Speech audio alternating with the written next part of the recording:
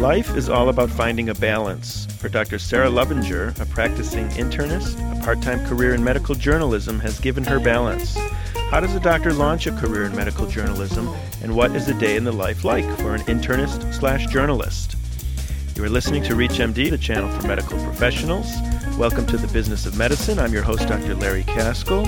Joining me today in the studio is Dr. Sarah Lovinger, an internist who practices for the Lake County Health Department in Illinois and who is also a medical journalist and has published over 70 articles in medical trade journals, including Internal Medicine News, Internal Medicine World Report, the ACP Observer, the ACP Hospitalist, and Surgery News. Welcome to the show, Sarah. Thank you. It's great to be here. So how did you first get involved in medical journalism? Did you fall into it, or was it something you always wanted to do? Perhaps a little of both. I enjoyed doing a little journalism in college and a little bit in medical school.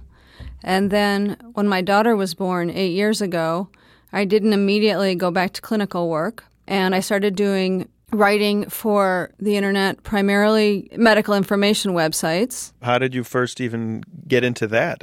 Well, it was 7 years ago, and it was before the .com bust. And so it was pretty easy to start working for .coms, and everyone was starting a new website to provide information either to doctors or patients. And I attended a conference, a CME meeting in Boston where I was living at the time. And right before the conference, I just emailed someone and said, hey, I'd like to work for your website. I met them at the conference, and I started working for them. And I kind of ironically, that was September of 2000.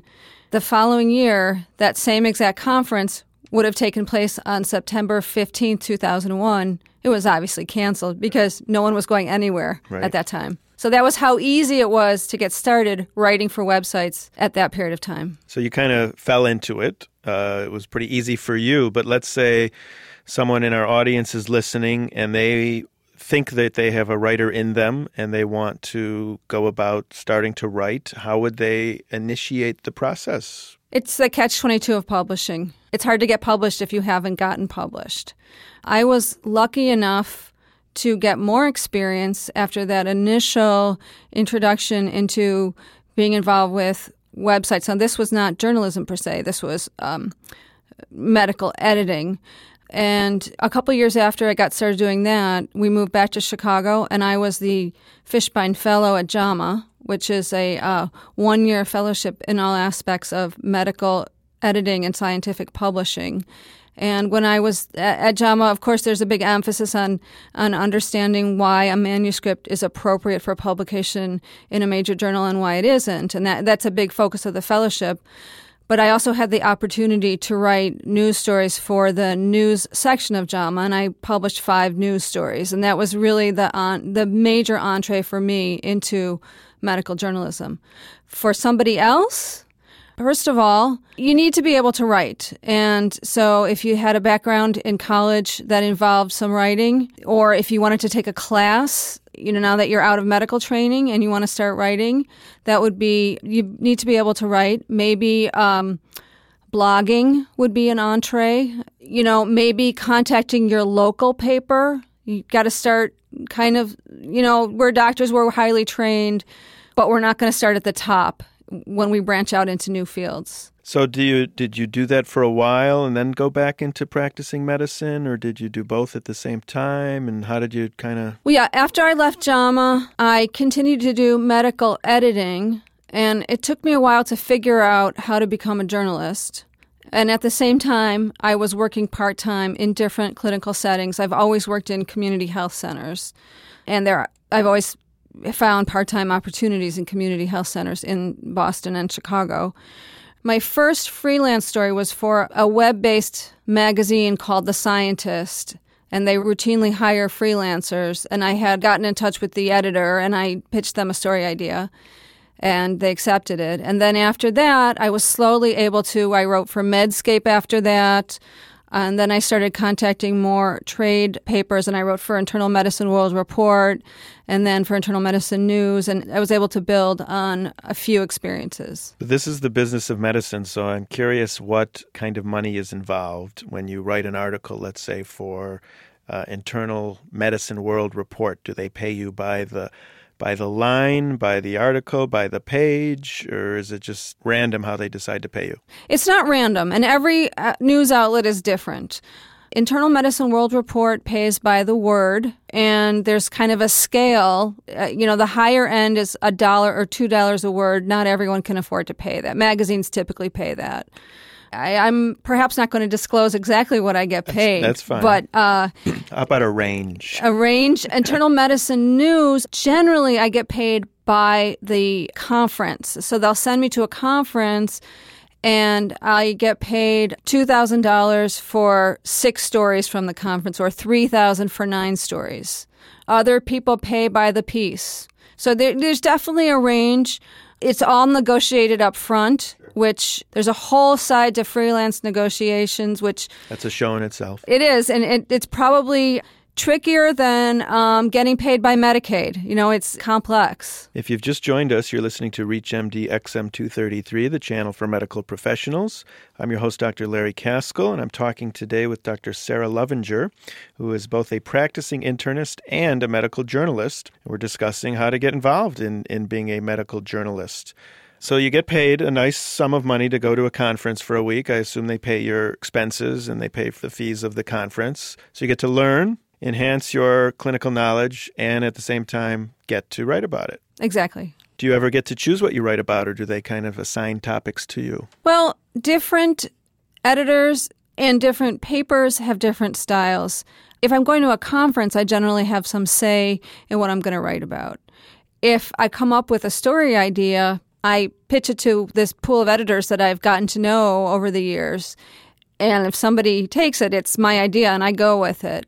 Sometimes people will contact me with ideas, and it's up to me to decide whether or not it's an interesting idea and I want to write about it. So there's a fair amount of freedom for the most part. How has it helped you as a practicing physician? Are you more up to date on guidelines, or are you just a better listener than the average clinician? How does it play out? Well, I have read probably more journal articles in order to write stories than I might have. So in one way, it's helped me by reading current articles and learning in that way. And then I also have the opportunity, because I'm very interested in writing about health policy, to see patients on an individual basis, but also think about the larger issues that confront them. And at times, I've written about it. For example, I've written a couple articles on Medicare D. Is it a good thing, or, sort of the pro-con of Medicare D? And then I think I did a follow-up one. So then when I see an individual patient and they are an older person who's getting their medication through Medicare D, I sort of know a little bit more about what they're facing as they're trying to get their prescriptions filled. Right. So you have a on-the-ground, real-life experience with seeing how these programs actually play out in an individual's life, instead of just writing about it as some macro concept that you have no idea how it even works. You get to see both sides of it. Exactly. What would you say to someone listening that is a negative about medical journalism? Is there a dark side to the field? Sure. It can be not all that interesting to go to a conference and write 9 stories. You have to like being alone. Right. You have a lot of time alone writing. At the conference, there's the camaraderie in the press room, and it can be fun to go to the press conferences. And there's also that many people that I have approached as I'm writing articles are usually helpful, but some people aren't. Occasionally, an important doctor that I'm trying to contact is unavailable or even unpleasant.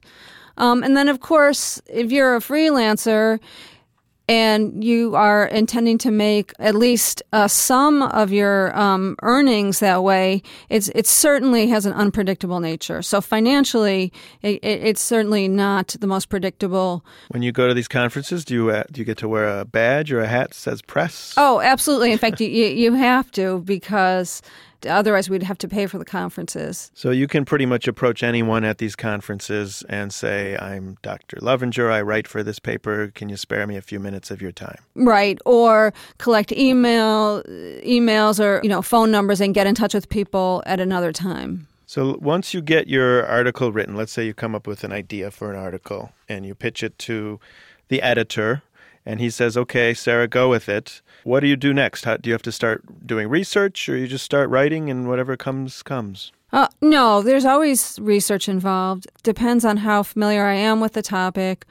I use the internet to do my research primarily. And I would say that my research consists of using search engines on the internet to learn more about a topic, general search engines. Then at times I'll use a medical search engine like PubMed to learn more about a specific treatment.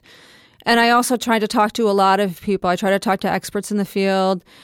Oftentimes, they'll refer me, even if they have a lot of knowledge about a subject, they'll say, here's what I know, and then you can contact this person for more information. So there's a chain, sort of. Sarah, are the magazines tainted at all by their advertisers? Do they tell you to do a story on a certain disease state and kind of spin it in a favorable way so that the drug who's advertising that week looks good?